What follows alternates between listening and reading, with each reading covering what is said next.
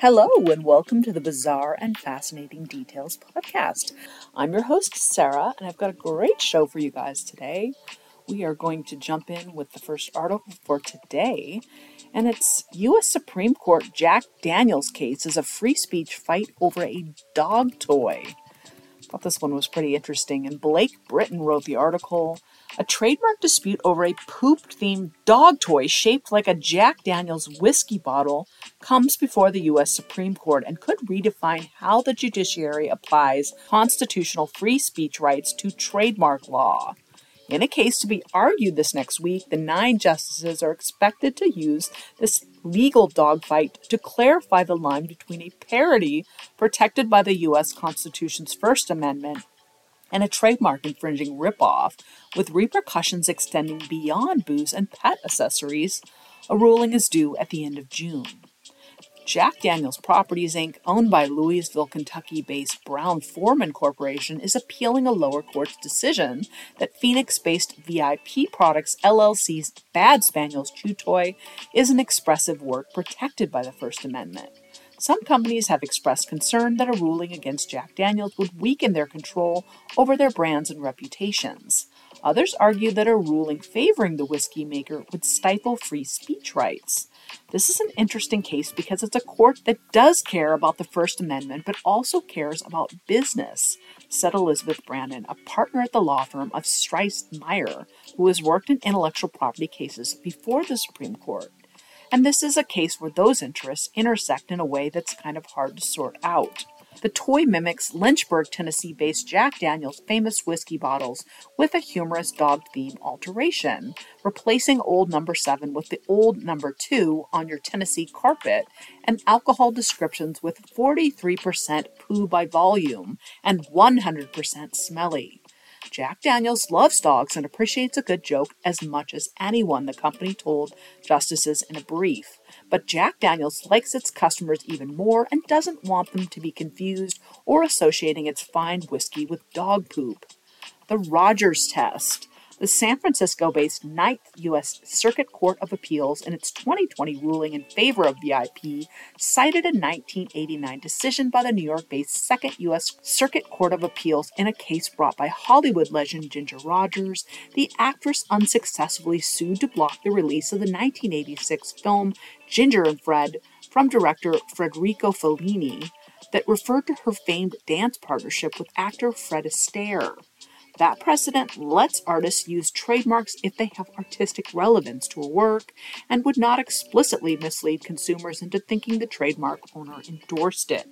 Jack Daniels said that under the 2nd and 9th Circuit decisions, anyone could use a famous mark to sell sex toys, drinking games, or marijuana bongs, while misleading customers and destroying billions of dollars in goodwill, all in the name of just having fun. President Joe Biden's administration supports Jack Daniels' appeal, saying in a brief to the 9th Circuit that it should have applied the normal standard for trademark infringement, whether a product creates likelihood of confusion with parody among several factors to consider. Prominent brand owners including Nike, Campbell's Soup, Patagonia, and Levi Strauss told the Supreme Court that the 9th Circuit wrongly applied the Rogers Test to consumer products and that a ruling for VIP would threaten their ability to protect their brands from bad actors. VIP Products said in a ruling favoring Jack Daniels that it would make it easier for trademark owners to stifle free speech. Every First Amendment case has a spillover effect into other areas, according to VIP's attorney Ben Cooper of the firm Dickinson Wright.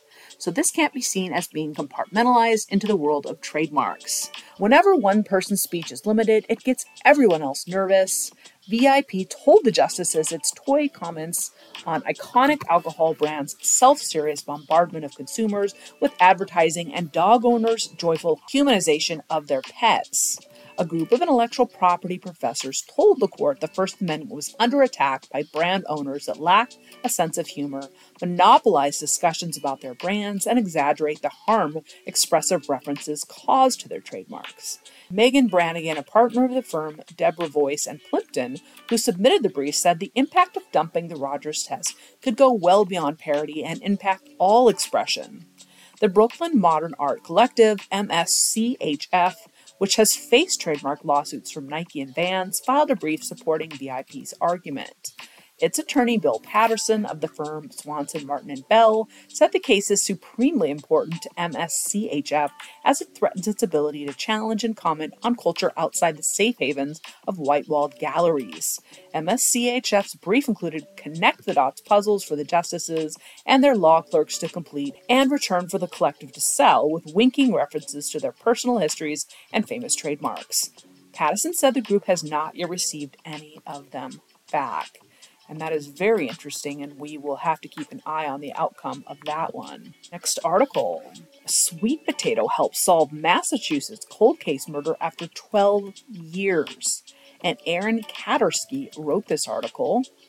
12 years after a shooting death on Cape Cod, the alleged killer was caught, in part thanks to a root vegetable used in the commission of the crime, according to prosecutors. On February 27, 2011, Todd Lampley was found shot to death in a Hyannis, Massachusetts home. Devereux Hampton, 40, was arrested Friday in Massachusetts and was arraigned Monday. Exactly 12 years after the crime, Hampton pleaded not guilty and was held without bail. At the time of the murder, police found 3 shell casings and a sweet potato with a hole in it at the scene, according to a prosecutor for the Cape and Islands District Attorney's Office. Prosecutors said they found DNA on the sweet potato that was a match for Hampton. The sweet potato appears to be used as a silencer, the prosecutor said. Fans of the HBO drama series The Wire may recall an episode in which a sweet potato was used as a silencer, spawning numerous internet demonstrations to test whether it actually worked. The alleged killer may have been a fan of the show because police found a cell phone at the murder scene registered to the name of Marlo Stanfield, who is a fictional character on The Wire. It's an interesting fact pattern, says Alumba in a phone interview. In court, Alumba said there is other evidence to place Hampton at the home at the time of Lampley's shooting death, but she declined to comment when asked why it took 12 years to make the arrest. Alumba said in court Monday that Hampton was wearing a GPS monitor from a different crime at the time of the shooting, which placed him at the scene.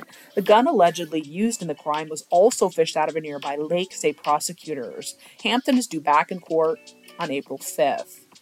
Wow, indeed. I do want to know as well why it took them 12 years to bring this guy to justice if he was wearing a GPS monitor that placed him at the crime scene. So that's a very interesting one indeed. Next article. Chinese woman replaces $146,000 worth of friends' luxury items with fakes over 3 years. Michelle de Passina wrote this article. A Chinese woman was sentenced for stealing a friend's luxury items worth nearly 1 million yen, approximately $146,000, and replacing them with fakes. The woman, identified as Louis, stole high-end products including Hermès and Louis Vuitton handbags, Bulgari bracelets, and various branded clothing items totaling up to 940,000 yen. Approximately $137,000 from the house of her friend identified as Cow. The two had reportedly known each other for years when Cow trusted Lee with her house key to help with renovations. Cow had bought a new house in the Changchun, Jilin province in 2019. As she was often away, she entrusted Lee to oversee the home's renovation. Over the course of 3 years, Lee stole from her friend and would cover her tracks by replacing the luxury items with high-quality fakes. In 2022, Cow discovered the fake luxury goods and reported the crime to the police. According to prosecutors, Cow did not initially believe her friend could be the suspect, and Louis misled the police investigation. Louis only came clean to her friend once the police said they had identified her as the primary suspect and were about to make an arrest. She begged her friend for forgiveness, but the friend refused. According to the prosecutor in charge of the case, Louis was having financial difficulties when she started stealing from her friend. She was sentenced to 12 years in prison by the local court. Under China's criminal law, a theft that exceeds 300,000 yuan, approximately $44,000, is punishable by more than 10 years in prison. The incident has gone viral on China's social media, with users discussing the importance of choosing friends carefully. Next article is Washington woman to be arrested after refusing tuberculosis treatment. And Ed Cara wrote this article. A Washington woman with tuberculosis who has refused treatment for over a year is set to be arrested as a result. According to the Tacoma Pierce County Health Department, the woman had repeatedly disobeyed court orders to stay isolated until she completed treatment. A local judge has now issued a warrant for her arrest, and officials plan to treat her at a nearby detention facility. In late January, the health department alerted the public to an ongoing active case of tuberculosis in the area, briefly noting that the person in question had refused antibiotic treatment.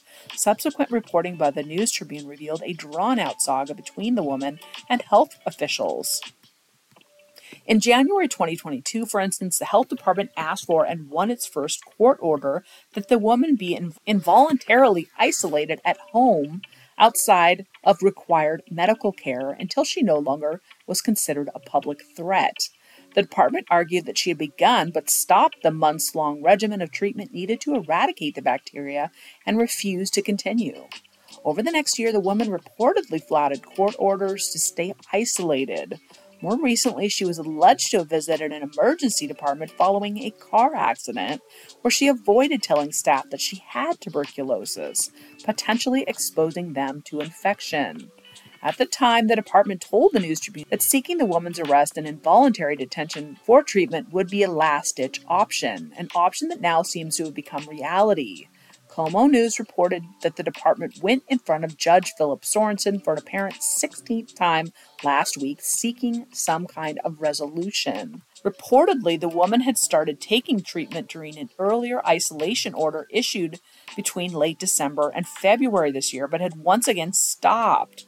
Judge Sorensen went on to issue a civil warrant for her arrest. In each case like this, we are constantly balancing risk to the public and the civil liberties of the patient. Seeking to enforce a court order through a civil arrest warrant is always our last resort, department spokesperson Nigel Turner told Como News. It's reportedly only the third time in 20 years that Tacoma officials have sought someone's arrest to force tuberculosis treatment. Tuberculosis rarely occurs in the U.S. nowadays, but it remains a major public health threat worldwide, with an estimated 1.6 million tuberculosis deaths reported in 2021. Though many infected people don't show symptoms, latent cases can become active years later. People with acute tuberculosis are contagious to others and, if left untreated, can develop life-threatening illness. Like many bacterial diseases of late, drug-resistant strains of tuberculosis have made it even harder to contain outbreaks. One important factor for the emergence of these strains are in cases where people fail to get treatment or stop taking the treatment before the infection is cleared. While the woman's arrest is scheduled for this next week, officials say she has the opportunity to voluntarily comply for treatment before then. Another court hearing is expected on Thursday. Should the arrest go through, she would be sent to a specially designated facility at the Pierce County Jail for isolation and treatment. Wow, that is really scary.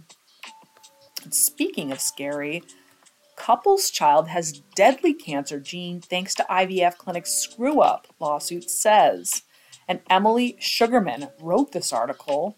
Jason and Melissa Diaz thought they were giving their future child a shot at a healthy life when they opted for in vitro fertilization over natural conception.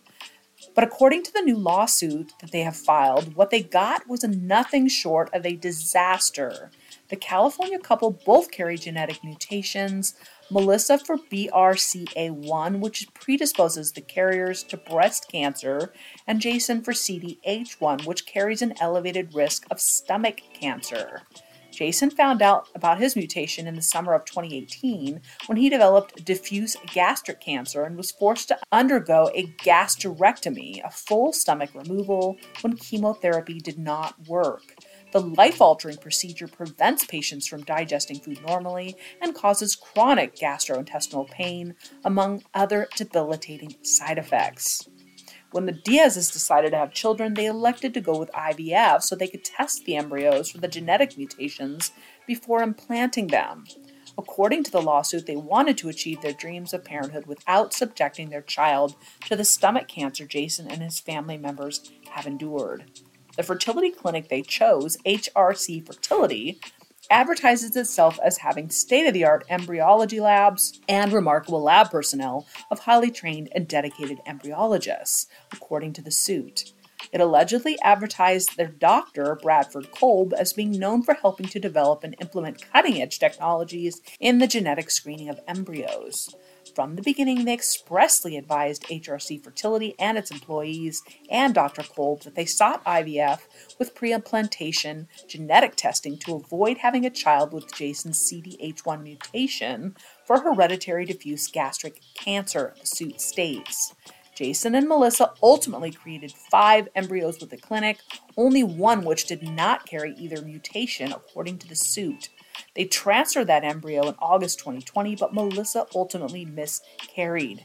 Devastated but eager to try again, the suit claims the Diaz's asked their IVF coordinator to arrange for the implantation of a male embryo that the coordinator said carried the breast cancer mutation, but not the stomach cancer mutation. The couple considered this a safe choice because men are significantly less likely to develop breast cancer than women. Dr. Kolb transferred the embryo January 8, 2021, and Melissa gave birth to a boy in September.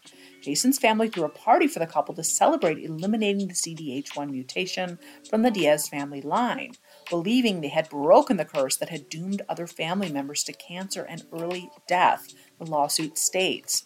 But the family was wrong. According to the suit, Dr. Kolb did not transfer a male embryo without the stomach cancer gene because no such embryo existed. The IVF coordinator misinterpreted the testing results and arranged for the transfer of a male embryo with the CDH1 mutation. The baby boy now has more than 80% chances of developing stomach cancer, according to the suit. We went through the difficult and expensive process of IVF so we could spare our children what Jason has had to endure, Melissa said in a press conference. We still can't believe that after all we did, our baby has the same genetic mutation we thought we had escaped. She added, he's just such a happy baby, and to know the hurt in front of him that he has to face for something we tried to prevent, it crushes me. A spokesperson for HRC said in a statement that the Diaz's had sought genetic counseling and counseling outside its facility with a third party. They wished to have a male embryo transferred, which we carried out according to the family's explicit wishes and in accordance with the highest level of care, the spokesperson said, adding that the company stands by the professionalism and expertise of our medical staff and pride ourselves on adhering to the highest standards for patient care, patient records, results, and testing in all our locations. According to the suit, the couple's child will inevitably need to undergo a gastrectomy to prevent him from developing stomach cancer. According to the lawsuit, the couple's child will inevitably need to undergo a gastrectomy to prevent him from developing stomach cancer.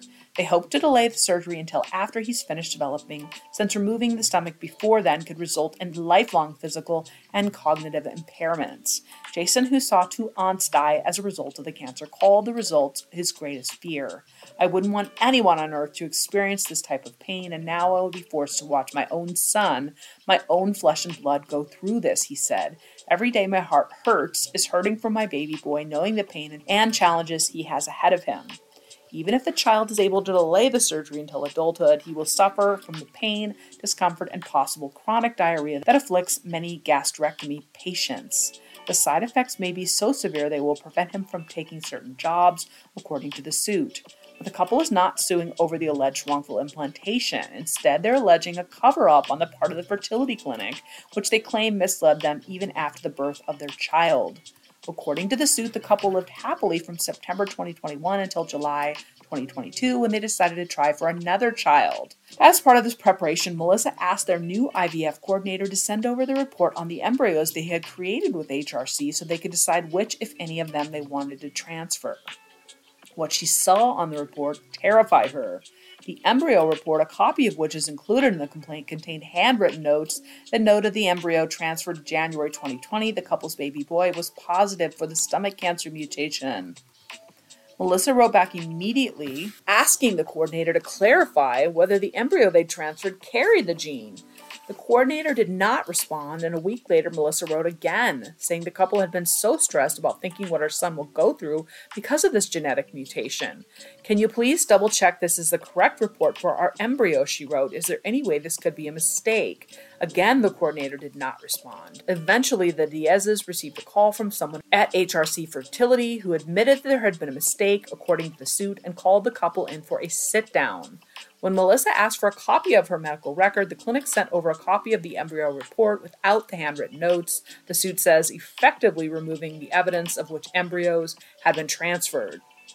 HRC Fertility is one of the largest fertility clinics in the world, according to the suit, with 9 offices across Southern California. Pasadena office that the Diaz's visited is a sprawling 26,000 square foot compound, complete with luxurious private VIP rooms, according to its website.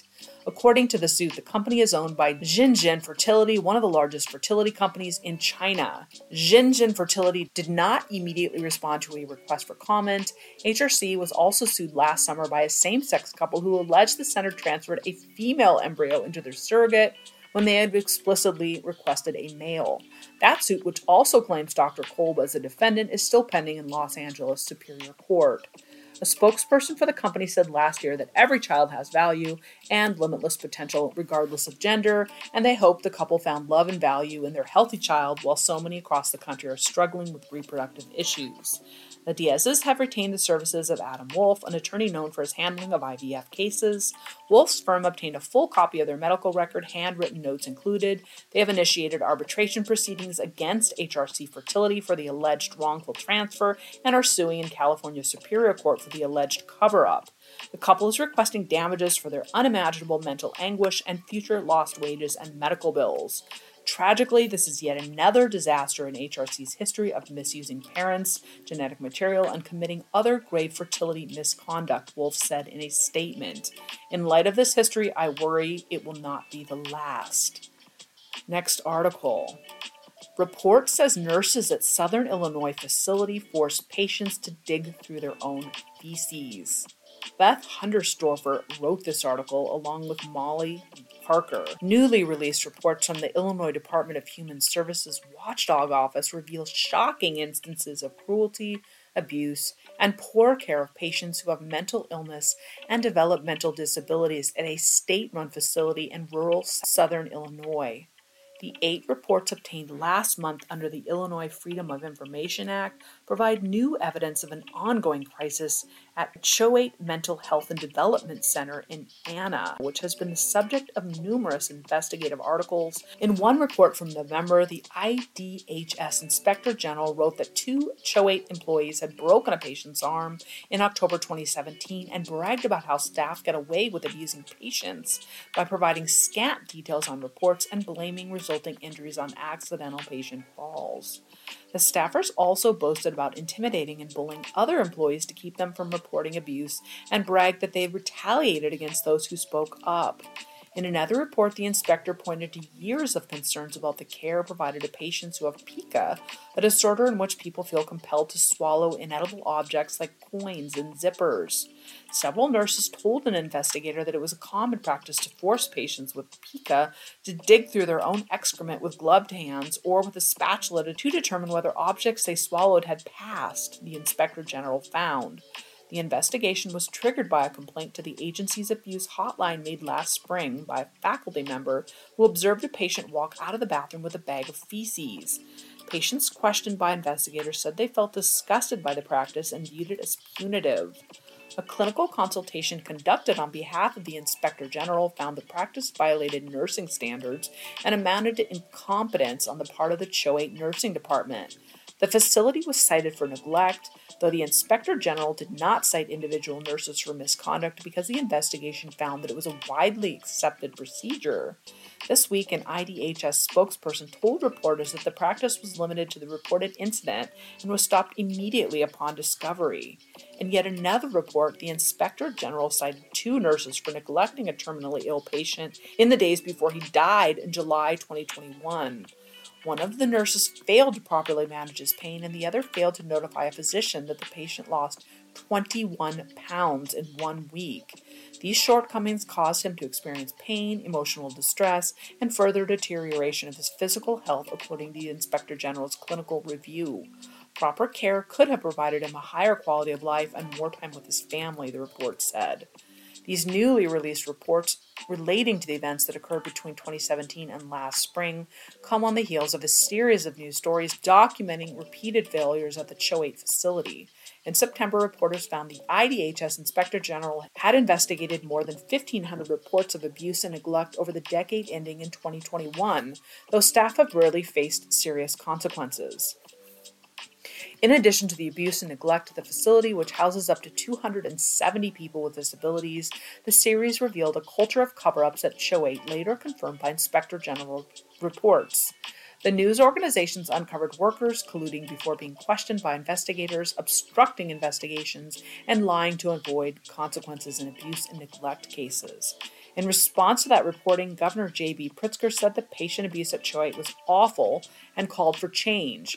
IDHS has not disputed the news organization's findings and has acknowledged the seriousness of concerns about the facility that date back years. Once again this week, in response to the reporters' questions, the agency detailed some of the steps it has taken to correct poor conditions at Show 8, including enhanced staff training on responding to abuse and neglect allegations, campus safety assessments, and a partnership with an outside organization to provide additional clinical support for patients who have experienced trauma. Other findings in the new Inspector General reports include mental health technicians who neglected patients and compromised safety by sleeping on the job or failing in other ways to provide proper supervision. In one case from May 2019, 2 patients who had been left unsupervised each accused the other of rape. In another, a patient was discovered wandering naked outside at about 4 a.m. in a mid-December morning in 2021 when the temperature had dipped into the 30s. And in a third case, a staff member's failure to provide proper supervision led to one patient assaulting another in June 2022. Further, an incident in November 2021 extended beyond neglect. A mental health technician was found to have also mentally abused and retaliated against a patient who wet himself after the tech rejected his request to use the bathroom. The worker made the man mop up the mess and tossed his personal letters into a bucket of dirty water, according to the inspector's report. When questioned by an investigator, one of the patients who witnessed the incident and corroborated the account began to cry and said he was tired of being abused.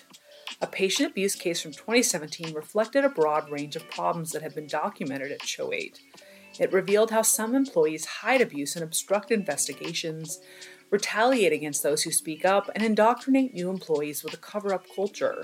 Their actions, the Inspector General wrote in his November 2022 report, reflect a brazenness and a sense of impunity amongst certain Show 8 staff that must be combated. The case involved 2 mental health technicians who fractured a patient's shoulder October 2017 but failed to report it. Nearly 5 months later, someone called the agency's abuse hotline and said they had overheard the technicians, Cody Barger and Jonathan Lingle, bragging about breaking a patient's arm and coordinating their stories to say the patient had fallen in the shower. That led the Illinois State Police to investigate. One person told them that he had been interested in working at Show 8 but had confided to Barger that he was not confident he could handle the residents. He said Barger then told him it was easy to get around stuff, for instance, by claiming the patients had injured themselves. Another worker told police that Lingle had instructed him to disregard most of what he would learn in training, saying he should fill out injury reports with minimal details and abide by the unwritten rule that staff cover for each other. In this case, the staff culture of complicity went even further. Months later, a security officer at the facility told Barger, who had called in the complaint against him.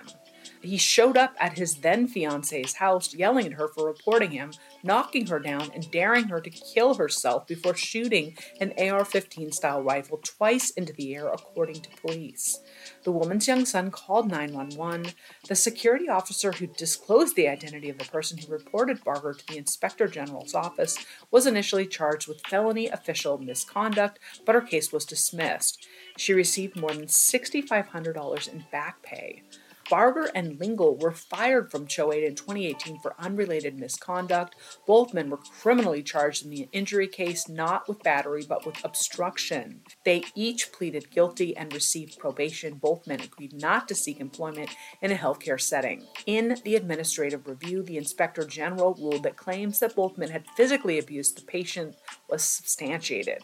Attempts to reach Barger and Lingle by phone, via Facebook, and messages sent to their attorneys were not successful.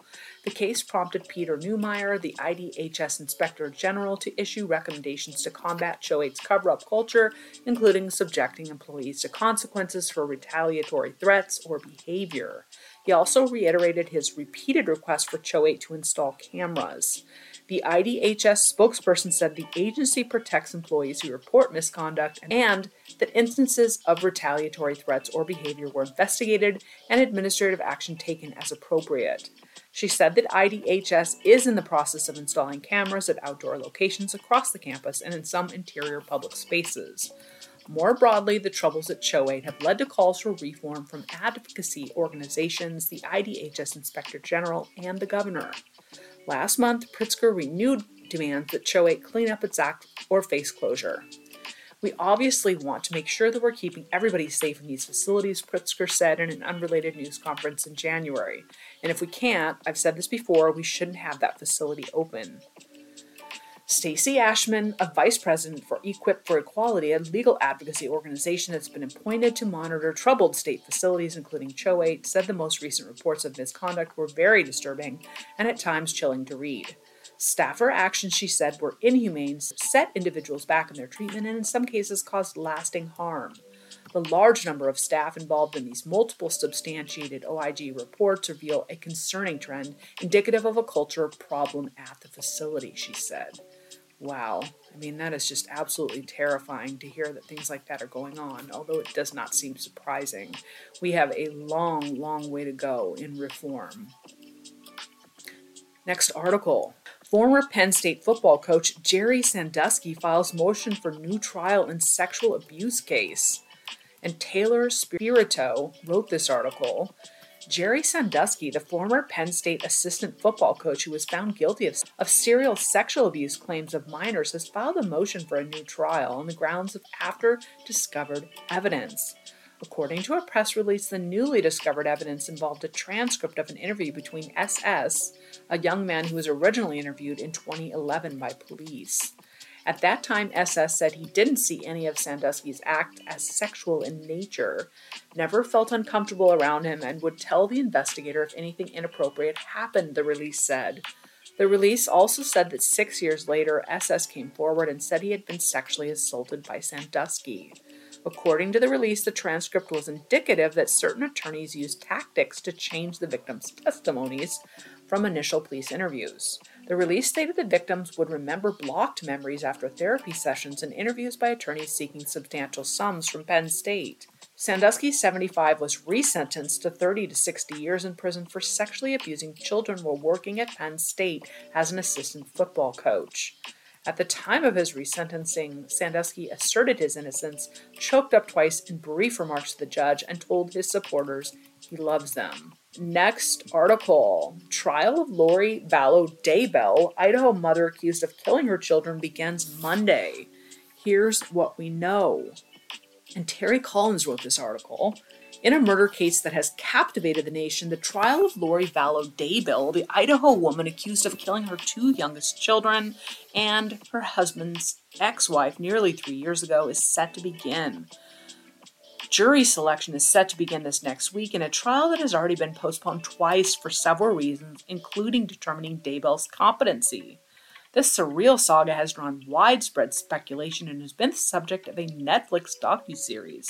Daybell and her husband, Chad Daybell, have pleaded not guilty to a litany of charges, including murder, conspiracy, and grand theft in the deaths of Joshua J.J. Vallow, age 7, and Tylee Ryan, 16, in 2020.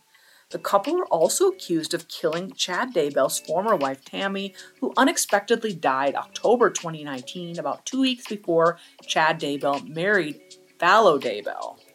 Prosecutors say Vallow Daybell and Chad Daybell practiced apocalyptic and doomsday-driven religious beliefs as part of a plan to kill the kids and Tammy. Prosecutors also say the strategy was part of a plot to steal Social Security and insurance money. A trial date has not been set for Chad Daybell. A judge separated his case from Vallow after new DNA evidence was submitted. The Daybells could face life in prison or, in the case of Chad Daybell, also the death penalty if convicted. The trial is definitely going to be a show for sure, and even more so if Lori Vallow Daybell takes the stand, says John Della Torre, a forensic and disaster psychologist in Arizona and Texas. I'm interested to see the evidence that prosecution is going to use to negate the delusional thinking that Lori has engaged in. Vallow Daybell's sordid twisted tale. Police in Idaho began investigating Vallow Daybell and her husband after JJ's grandmother and other family members said they hadn't heard from their 2 grandchildren in months and reported them missing in November 2019. Police later said the children were last seen in Rexburg, Idaho in September 2019. The couple refused to cooperate with the investigation and soon left Idaho and fled to Hawaii in December 2019. Police said Vallow Daybell knew where the children were. Authorities would begin a search for the couple and ordered them to produce the children. The couple was later found in Kauai, Hawaii in January 2020 without the children. They were then extradited to Idaho. The children's bodies were ultimately found buried on Daybell's property in rural eastern Idaho in June 2020. The couple promoted strange religious beliefs, prosecutors say.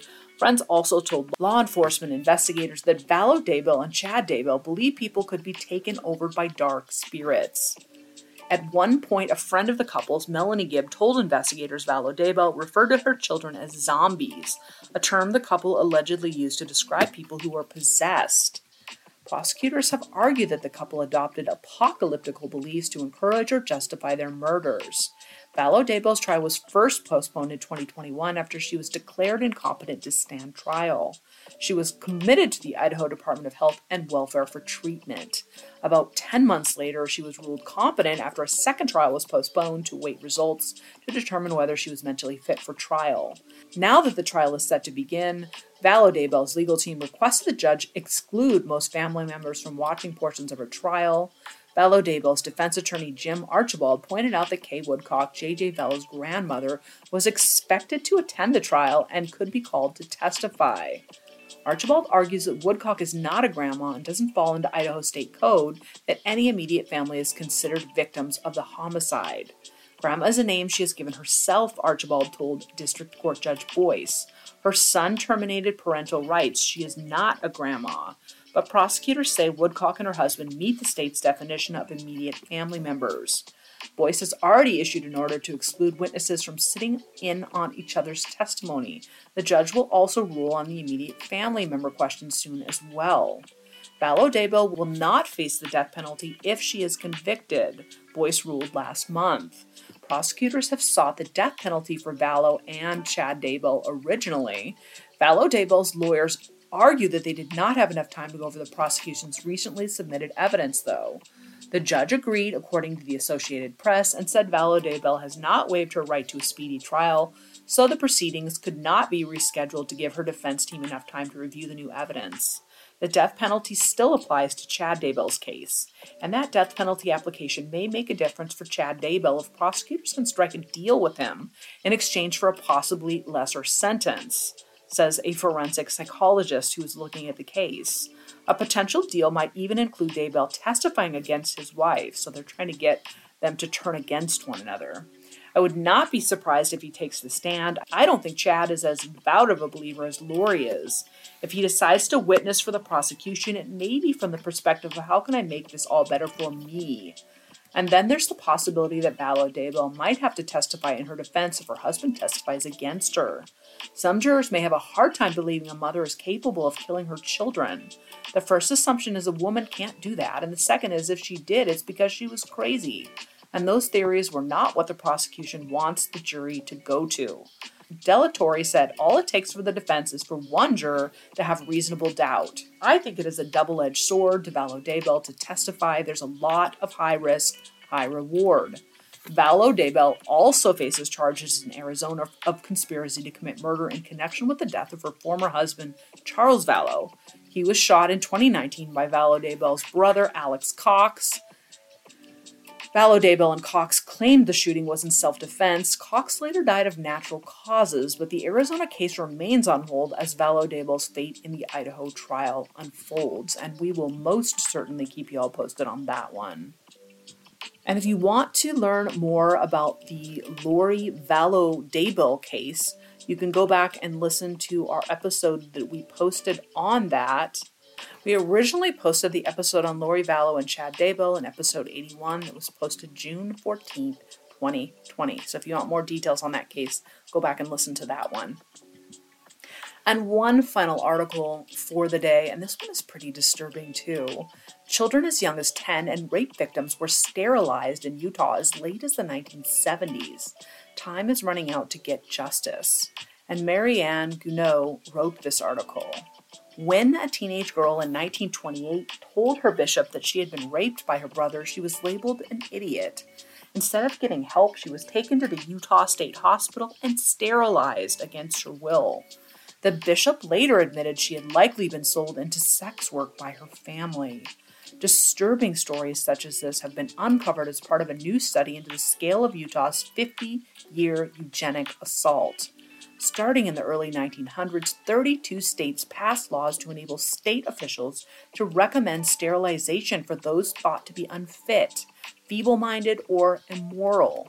Most states backtracked their programs in the 50s, but Utah continued sterilizing victims until 1974, the study published Wednesday found. At least 830 women, men, and children were coercively sterilized. It said the procedures were carried out on children as young as 10. In all likelihood, 54 of these victims are still alive today, and researchers are now calling on Utah to apologize and take accountability for its role in the program.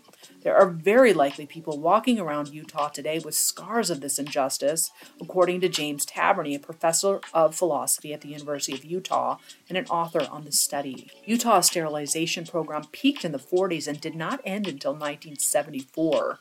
As the program grew, increasingly younger people were sent for sterilization. Of the 830 people who were sterilized in Utah, 50 are known to have been children aged between 10 and 14 years. At least another 198 were aged between 15 and 19. One child was under 10 years old when she was sterilized, per the study. The idea of forced sterilization was simple. Eugenics told people at the time that immorality was determined by genes, so that would mean the social elite were in their place because of their superior genetics. It then followed that those societies saw as misfits, for instance, the impoverished and those charged with crimes, as well as the disabled, should not be allowed to pass on their genes. By the mid-20th century, it became abundantly clear for human genetics that this is just not the case. Most states that carried on with their program did not change the law, but Utah, in '61, went through the trouble of updating their law to make sure it could stand the test of time. They came up with a new justification that let them lower the bar for what they had to prove to sterilize somebody. Instead of having to prove that something was heritable, you just have to decide that the people aren't going to be able to be good parents. I find it absolutely appalling. I have an 8-year-old daughter that these children could at that age already be deemed either unfit to pass on their genes or incapable of parenting, say the experts. Like many other states in the U.S., the people who are deemed unfit in Utah, labeled as feeble-minded, would be sent off to state institutions, first the Utah State Hospital, then the Utah State Training School from 1931. There was shame associated with having a child with a disability. Now the focus is on having them live comfortably with their family, but at the time in the U.S. they were institutionalized. At the Utah State Training School, students were meant to learn practical skills like housework, sewing, and shoe mending. Students lived in 88-bed bunks under the supervision of matrons. Those sent to those institutions usually had to stay between 3 and 6 years for their training. Sterilization was mandatory for release according to the Utah Historical Quarterly, so victims often felt like they did not have a choice. That's the case of George, a 36-year-old man who received a vasectomy when he was 19. George, the report said, would have liked to have had children, but went along with the operation anyway. It appears he felt there was nothing he could do to prevent the operation, per the report. Sam, a 17-year-old in the 1970s, initially strongly rejected the idea of sterilization because he wanted to have children, but was subdued over the months. Sam gave the interviewer the impression he thought the sterilization was inevitable and there was not much he could do to prevent it. It did not take much to be categorized as feeble-minded either. This was a catch-all term for all sorts of things. It could be an intellectual disability. It could be just because you're poor. Anything that kind of made you seem a bit dull, the staff could get you labeled as feeble-minded. There was a whole host of operations carried out on the victims. These ranged from a simple vasectomy or a tubal ligation, commonly known as having your tubes tied, or to having the testicles and ovaries removed. According to a 1930s thesis, at least one victim also had her clitoris removed. Some victims may not have even been aware of what happened to them. It was either a function of them being so profoundly disabled that they just sort of weren't capable of understanding what was going on, or they were told that something else was happening, like their appendix was coming out. One of these was Fred, a 21-year-old who worked as a janitor at the training center in the 70s, according to one report. Fred recalled having an operation and his genital being slabbed with a red substance, likely a disinfectant. But Fred had virtually no understanding of the sterilization per the thesis. He still thought he could have children. It's not easy to find information about the victims. There's been no formal reparation process in Utah, and victims remain mostly anonymous. There's a lot of shame surrounding it. It's not the kind of thing you find people are eager to talk about. To find the information reportedly on the study, the researchers read contemporaneous academic theses from master's students who studied sterilization at the time. They also worked with the Utah State Developmental Center to get data about sterilizations, formerly called the Utah State Training School, where most of the sterilizations happened in Utah. The results of their investigation were published in the peer-reviewed journal The Lancet Regional Health Americas. Even though we weren't able to kind of identify and interview any of these people, these theses from 50 years ago do have these reflections in there. Utah is far from being the state with the most victims, though. California is thought to have recommended upwards of 20,000 people for sterilization, but per capita, Utah's program was fairly aggressive, just given the fact that there weren't a lot of people here. But unlike most other states like California, North Carolina, and Virginia, Utah has yet to apologize or start a reparation process. What's so powerful about these things like apologies from governors or legislatures is it sends a message to the survivors who are still around that the fault wasn't with them, it was with the state. It is with people who abused the sort of state power and made decisions for you that you should have made for yourself. It's an offering of taking that shame away. Thank you for tuning in for this week's episode. If you have any questions, comments, or suggestions, you can shoot us an email. We're at the pftpodcast@gmail.com.